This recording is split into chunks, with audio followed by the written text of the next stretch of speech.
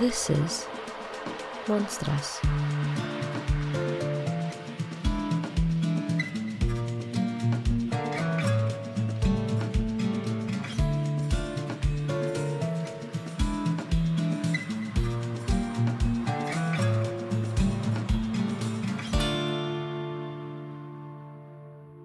Hi everyone, and welcome to another episode of Monstras, a podcast dedicated to Latin American and Latinx horror, folklore, history, and all things weird. I am Brenda Salguero, and with me today is Orquídea Morales. See, that's why I included my name there, because I knew you were going to do something with my name. So now you get to say both names. Hi, everyone. You know, that's actually really smart. That's so smart of you. God dang it. I tricked you.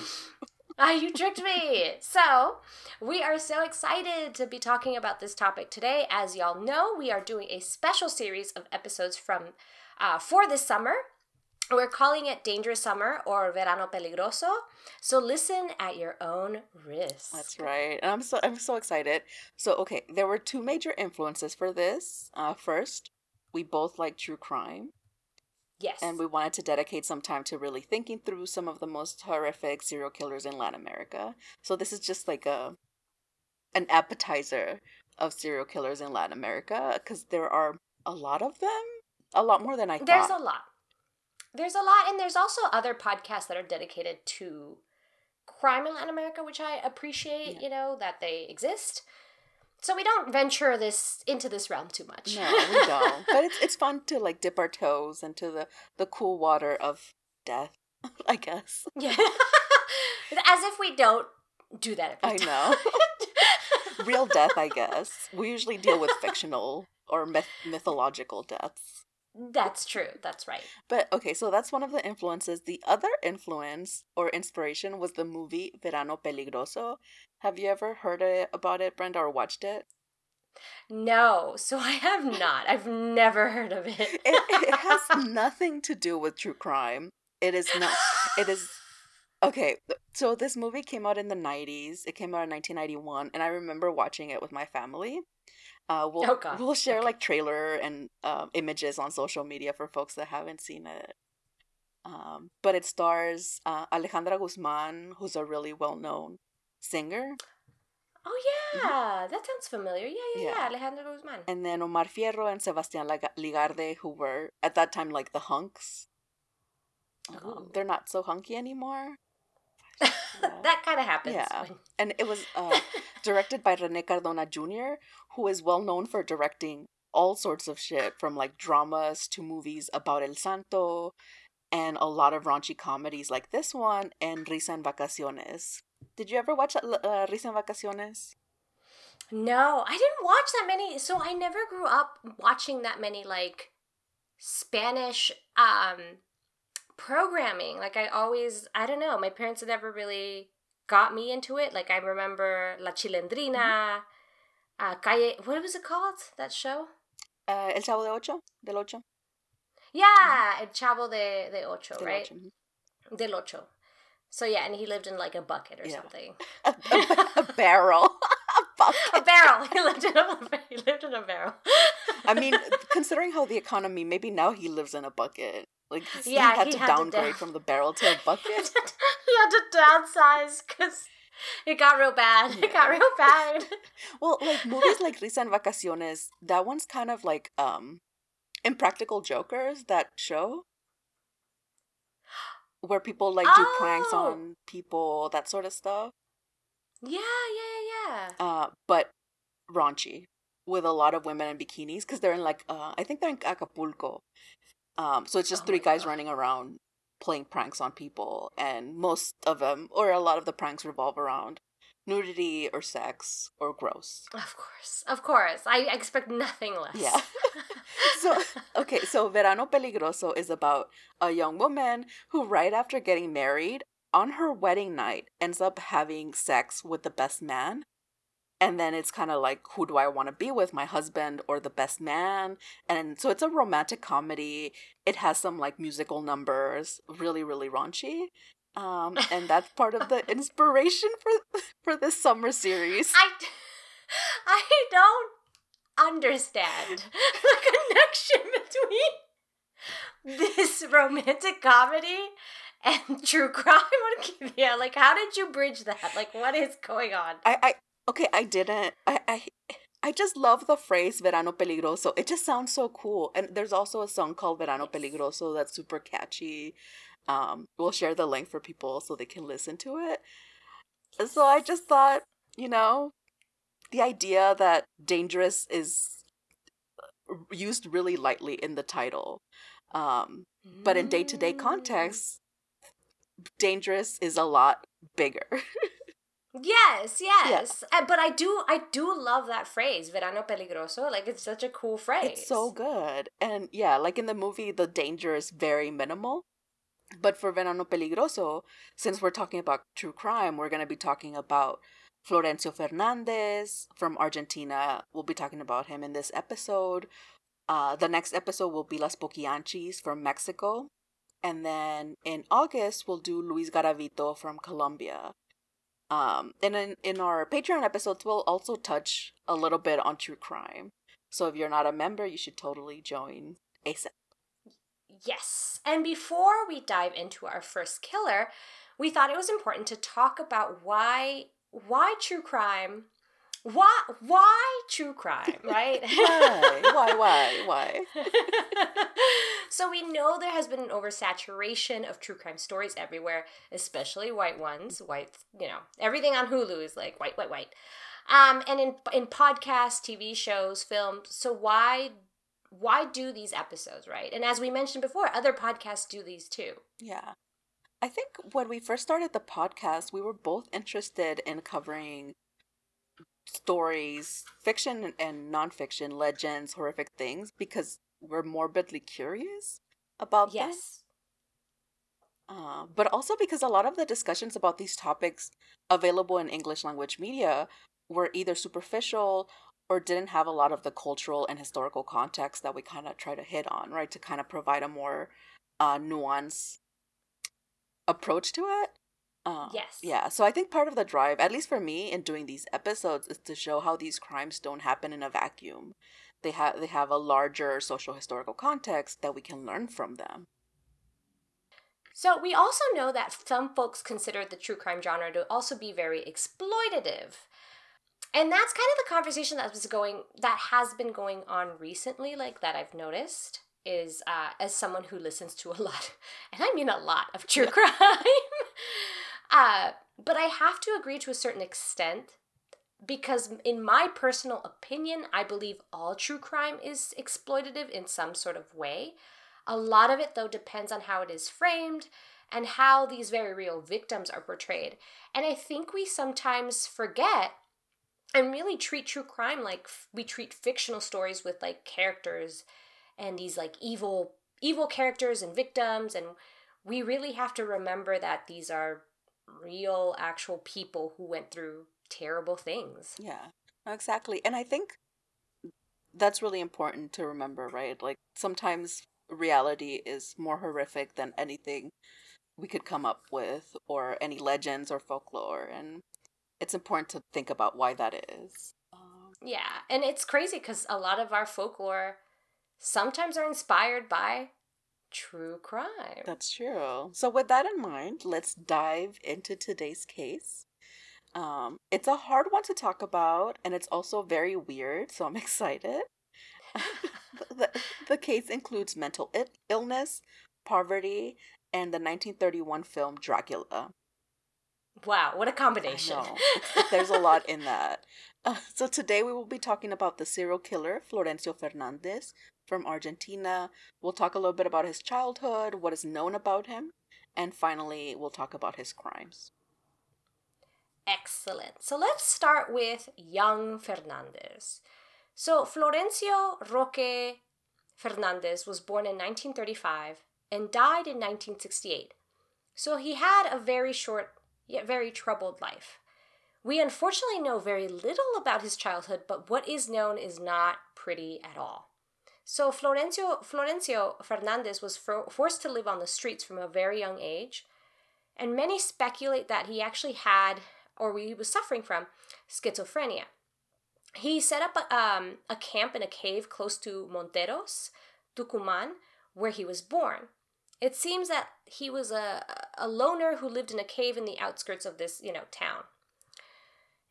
Which is kind of wild, right? Yeah. I don't think the housing crisis was as bad as it is now.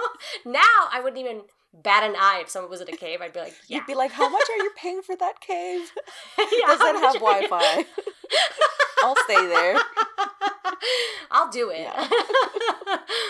So, one of the things that Fernandez actually, besides the schizophrenia, he actually suffered from photophobia. So he only really went out at night. So photophobia, if I should explain it really quickly, it's the fear of light, I believe, right? So it's we'll talk about it a little bit later, but it's not necessarily fear, it's sensitivity to it. Ah. Yeah, I know. Well, that's tricky. With the Why phobia call- there. Yeah, don't trick me like that. I know. Yeah, when I researched it, a lot of the sources were like, it's not a phobia. It's not a phobia. Da, da, da, da. And I'm like, well, then why call it a phobia?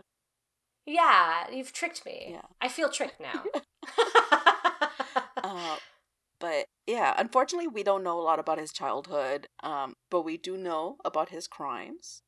Dun dun dun. Most sources say that Fernandez killed 15 women during his active period.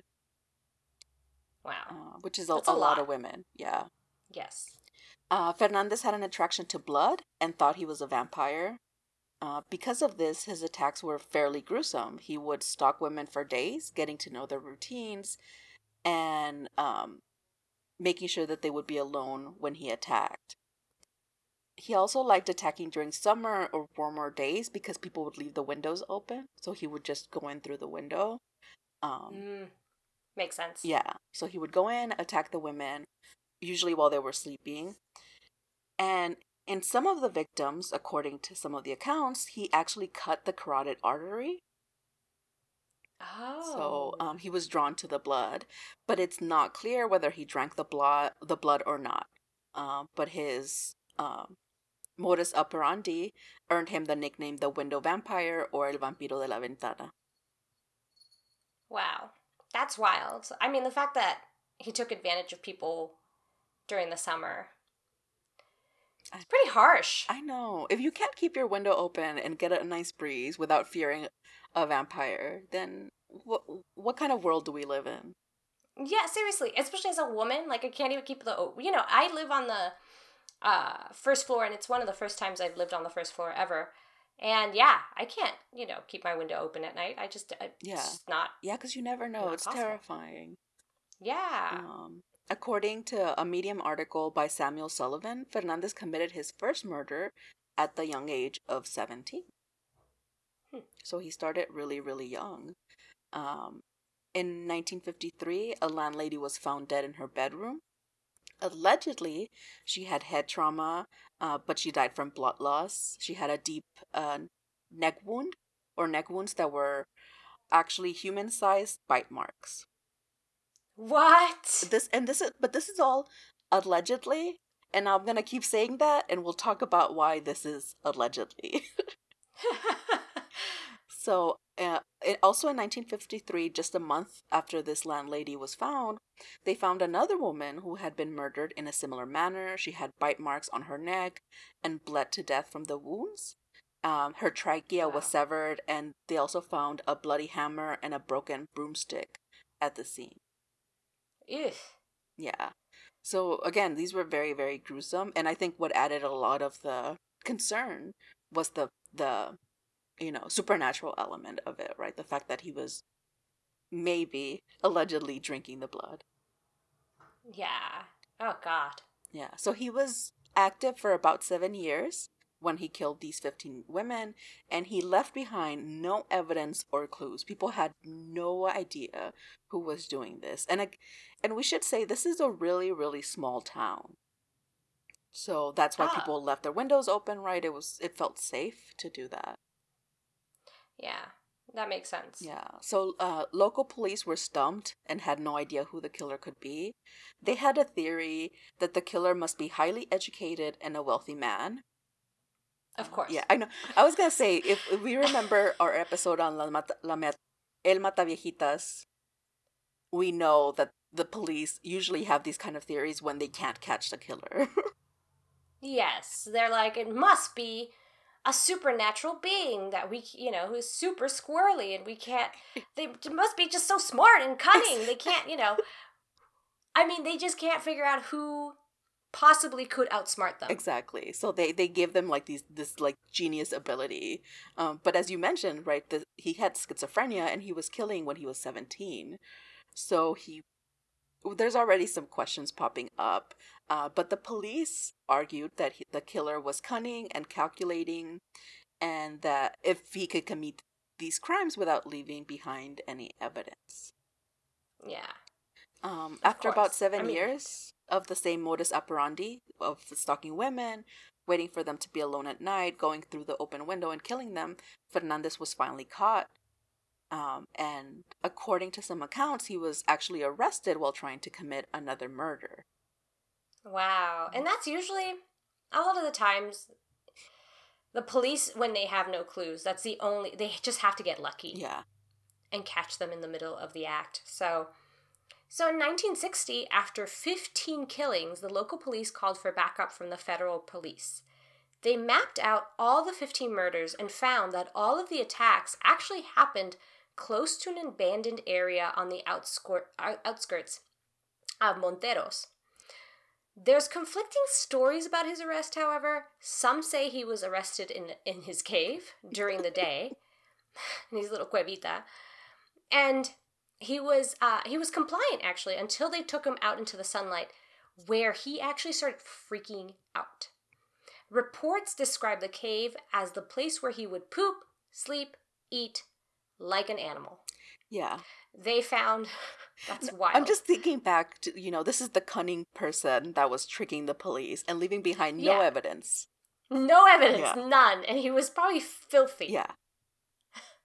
So they found rotting food and rotted food. So obviously he was not, he wasn't living well at all. Yeah. He was honestly living like a hamster a bit. Yeah, I mean, the fact that he was living outside of the town, right? Like he was obviously homeless, but he wasn't even living on the streets or like close to people, right? He definitely had social issues. Yes, he did. So other reports say that the federal police and local cops set up a sting watching the cave and saw Fernandez leave one night and attempt to break into a woman's house. So this is supposedly how they caught him. The cops arrested him and he went without a fight.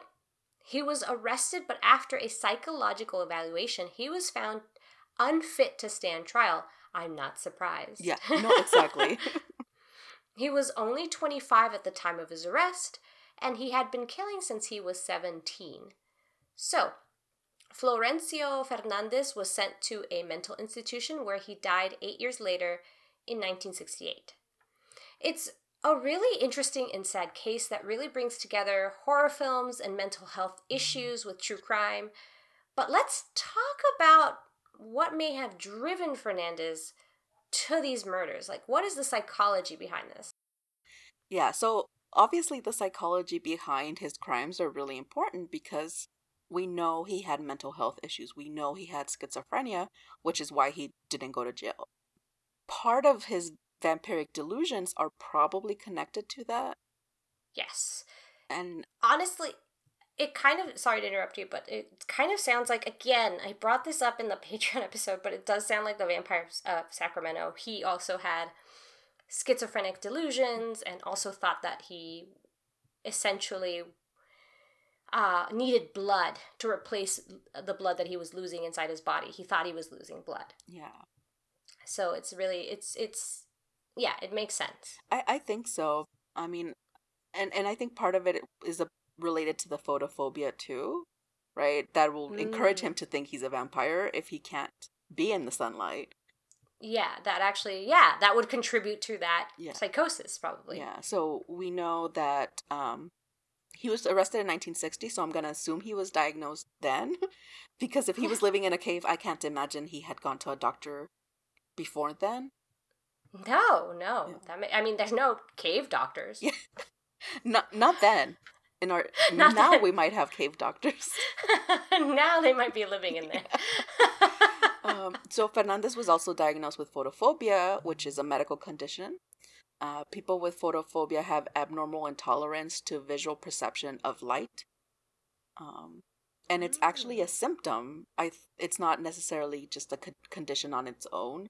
So it's a symptom of other diseases or other conditions like migraines, mild traumatic brain injury, corneal ulcers. And Yeah. there were a bunch of other illnesses or conditions that can give you photophobia. Wow. So you could basically get this even if you don't have some sort of maybe mental illness. It sounds like it's more of a physical Yeah.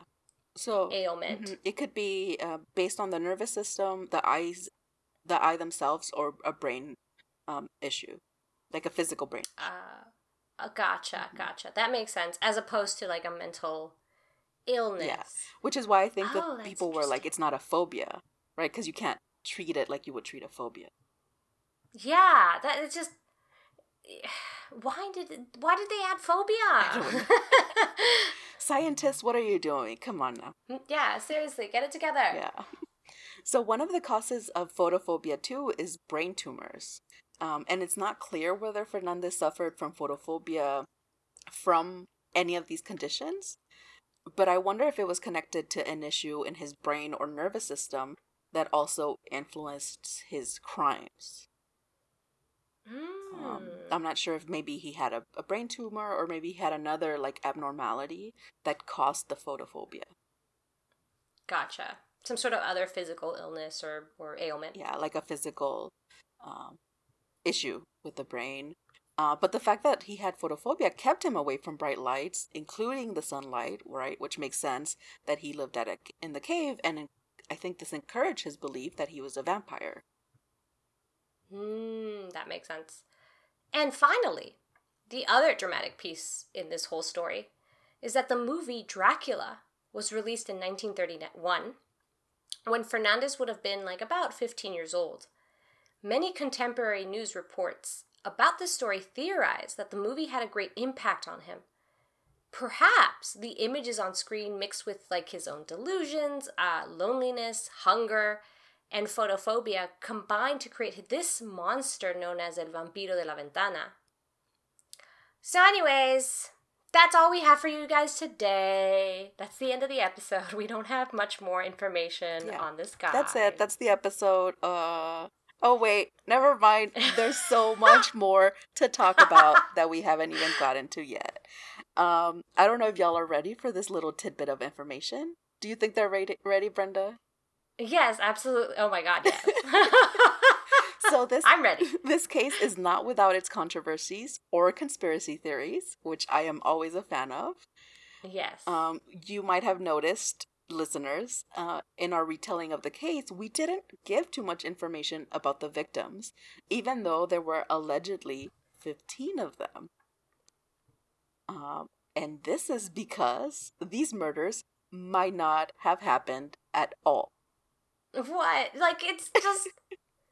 That's so wild. When you told me that, I was like, what? Yeah.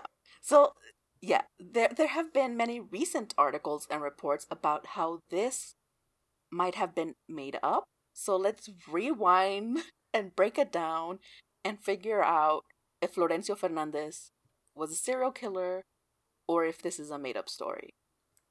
Oh my god. Okay, let's get into the conspiracy part of it.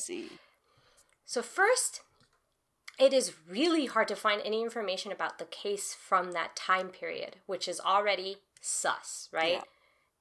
Any news article that Orquídea, who did most of the research, was able to find was from an online source and really recent, from like the 2000s to today. Yeah. So even digging through some databases that specialize in newspapers from around the world, nothing about Florencio Fernandez came up, or anything about 15 murders in Monteros, or anything having to do with like the murders, his arrest, and the death of this, vampire at the window. We found articles from sources like Diario Jornada, La Nación, and blogs that repeated really the same stories but with very few Yeah. details. It was kind of wild because most of the sources that we found repeated what we mentioned about the case, right? His age, how he committed the murders, Yep. the vampire aspect, the cave, but little else, right? Like they all had the same beginning, middle, end, very, very few changes. And again, I looked through like so many databases trying to find newspaper articles from that time, and there was nothing, which is really, really like a red flag. Because this, Yeah. I would imagine this would have been a big deal. It's a small town and it's 15 Yeah. murders. And in such a short amount of time, and it's such a gruesome way. Yeah, this would have made world news, I think. I think so. Yeah. So, in 2021, Eduardo Anguita and Daniel Cecchini published an article titled La increíble historia del vampiro de la ventana, or the incredible story of the vampire at the window. El asesino serial tucumano que nunca mató a nadie. The serial killer from Tucumán that never killed anybody. Crazy. I know. So they break down the inconsistencies in the story and argue that the murders never happened. So I'm going to give you all the information that's in that article so we can kind of enjoy it together. Enjoy this journey. So the authors explain how they did very thorough research locally and nationally in Argentina to try and find out what happened. So they spent a lot more time doing research than I did because they're journalists and get paid to do this. Yeah, exactly. We do this as a hobby. Yeah. So first they found that there are no court records about a serial killer during that time. There's no documents with testimonies from experts, witnesses, nothing at all. Wow. So no official documents of the ruling that admitted him to the mental institution either. That's wild. If this happened, there should be some sort of paper trail. Yeah. Especially like if they must have had like an expert talk to him, right, to diagnose him with schizophrenia and say that he had to go to a mental institution or whatever the case. Like all of these things would have had records. Yes. And it's not even that far back. You can't say that it was the early 1900s. Yeah, exactly. Like I feel like we have more information from cases from the 1800s than this one. Yeah, exactly. They also found that between 1953 and 1960, there were no news reports about murders with the specific modus operandi that the vampire on the window supposedly used. So again, it was, he would wait until night, go in through the window, and really, supposedly, allegedly, bite the neck of these women and drink their blood. They found nothing mentioning that between 1953 and 1960. That's wild. Yeah. Then they also visited the archives of La Gaceta, which is a local and important newspaper in Tucumán, in that region. And again, they found nothing about that case and no information about the crimes or Fernandez's arrest. So they were looking for, crimes, the information on the crime, victims, and Florencio Fernandez himself, and there was nothing. That's wild. Yeah, there should be something, like even his existence. Exactly. These guys are awesome, honestly. They also interview people that would have been around during that time.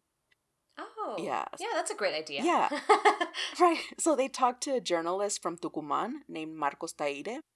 He was born in Monteros and spent most of his childhood there, so he's from that town. And he would have been a kid during the time of the crimes, but he also worked for La Gaceta as an adult. Again, this is a big local newspaper. So he should have been familiar with the crimes, either growing up in the town or working for the newspaper. Yeah.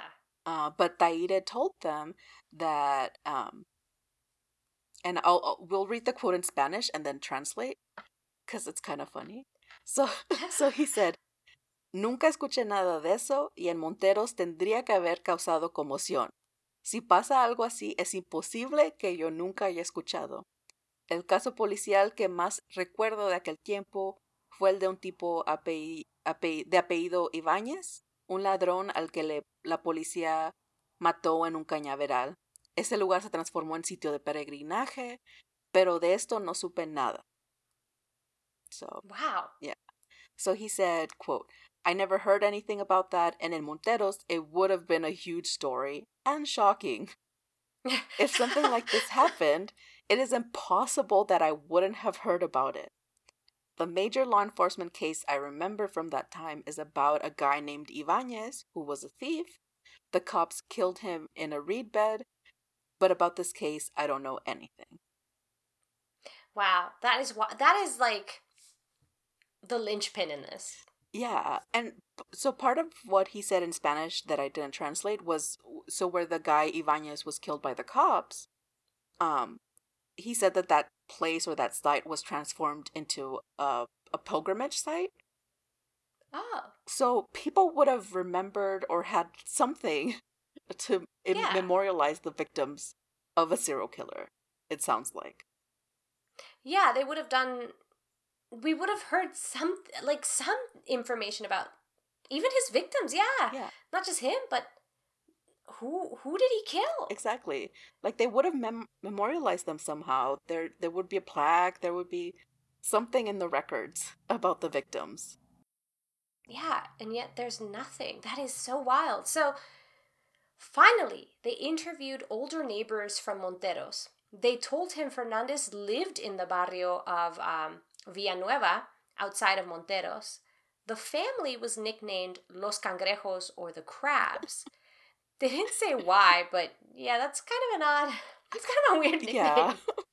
I mean, you must be memorable too, though, right? That shows that they were a memorable family. People would have known about them.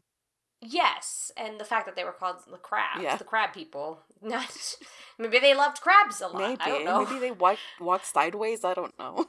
I don't know. Who knows? So neighbors confirmed that Fernandez did go in through people's windows, but not to kill, to steal. So his whole family was actually a family of thieves. The parents were alcoholics, and the kids lived on the streets without any supervision. My worst nightmare, honestly. Unsupervised children. Supervision. Yeah, that sounds like a nightmare. Yeah, I would not want to encounter that. So, and actually, that's not all. Anguita and Cecchini even found a distant relative of Fernandez. They interviewed them, and the family members said he was a sick child, but not a killer. Anguita and Cecchini conclude by saying, ladrón, sí. Voyerista, tal vez. Pero nada indica que Florencio Roque Fernández haya sido un asesino en serie. So that's actually a funny quote. Yeah. So let me translate it. Thief? Yes. Voyeur? Maybe.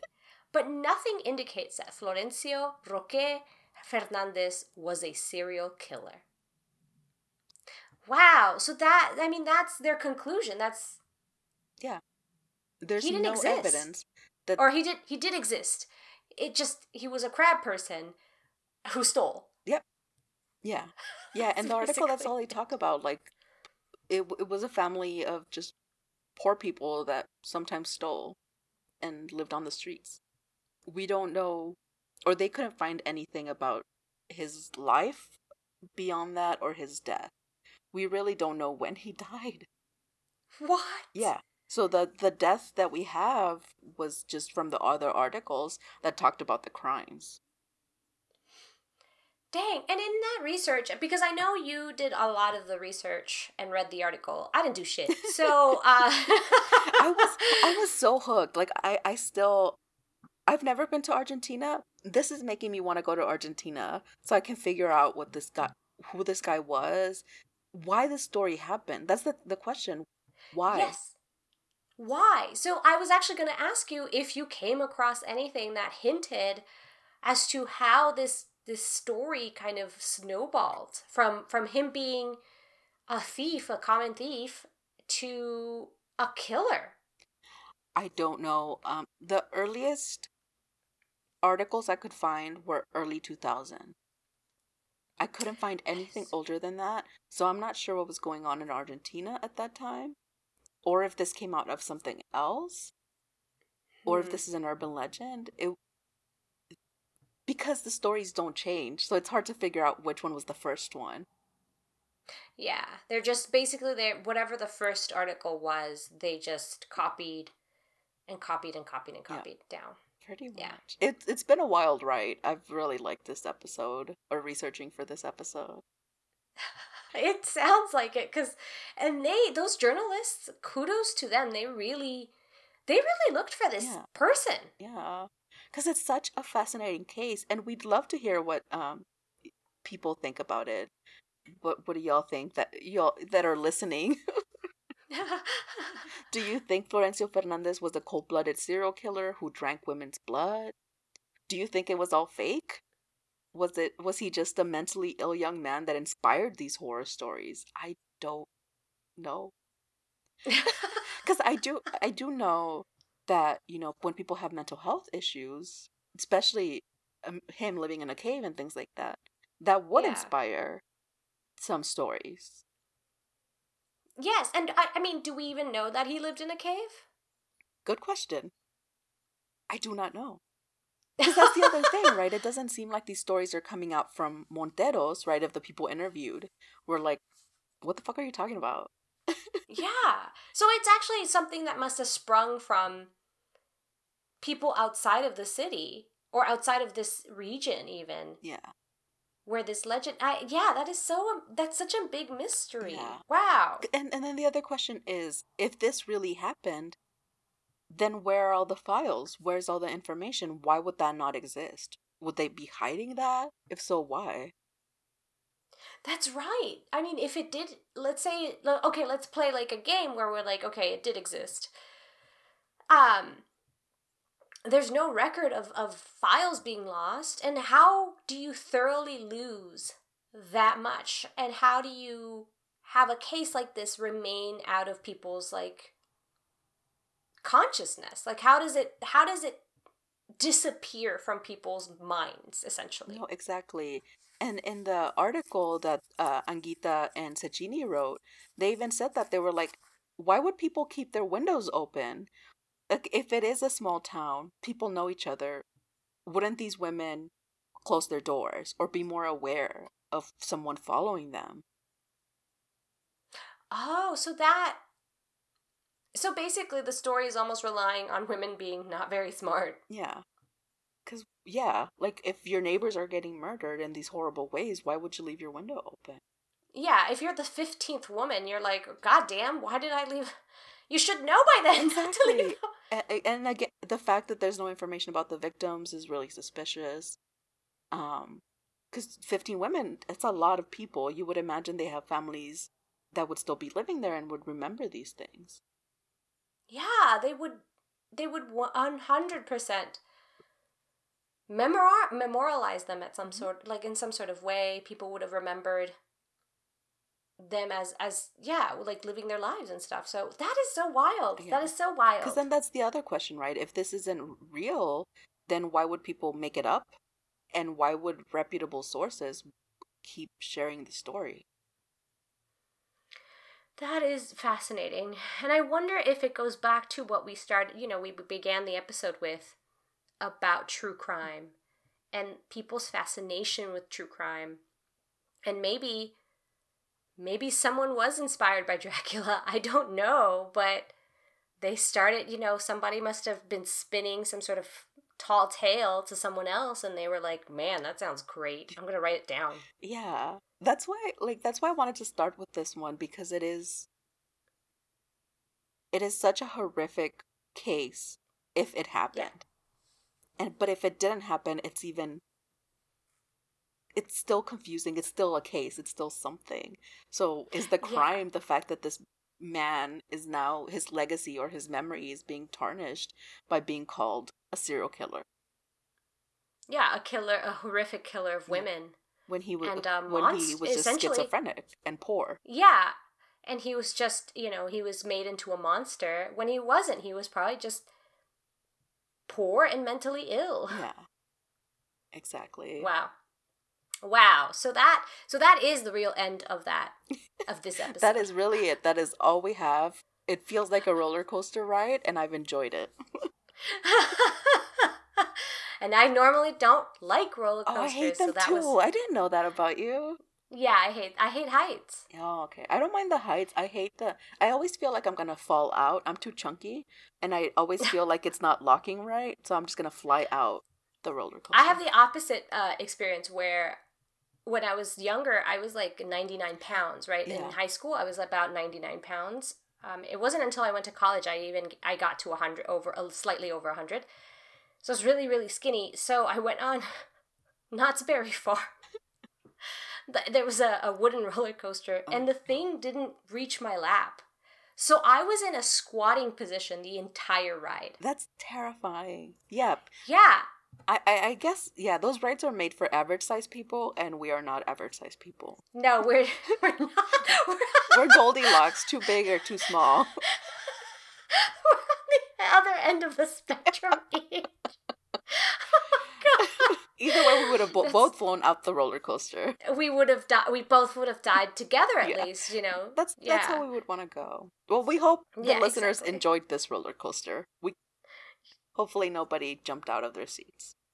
Yes, exactly. So, to end it, thanks, again to everyone for listening. If you love what we do, please consider joining our Patreon to listen to exclusive episodes and any future news on merch that we might have. We are, working on stuff. We're getting ready for the Halloween season. Y'all know that's what we love.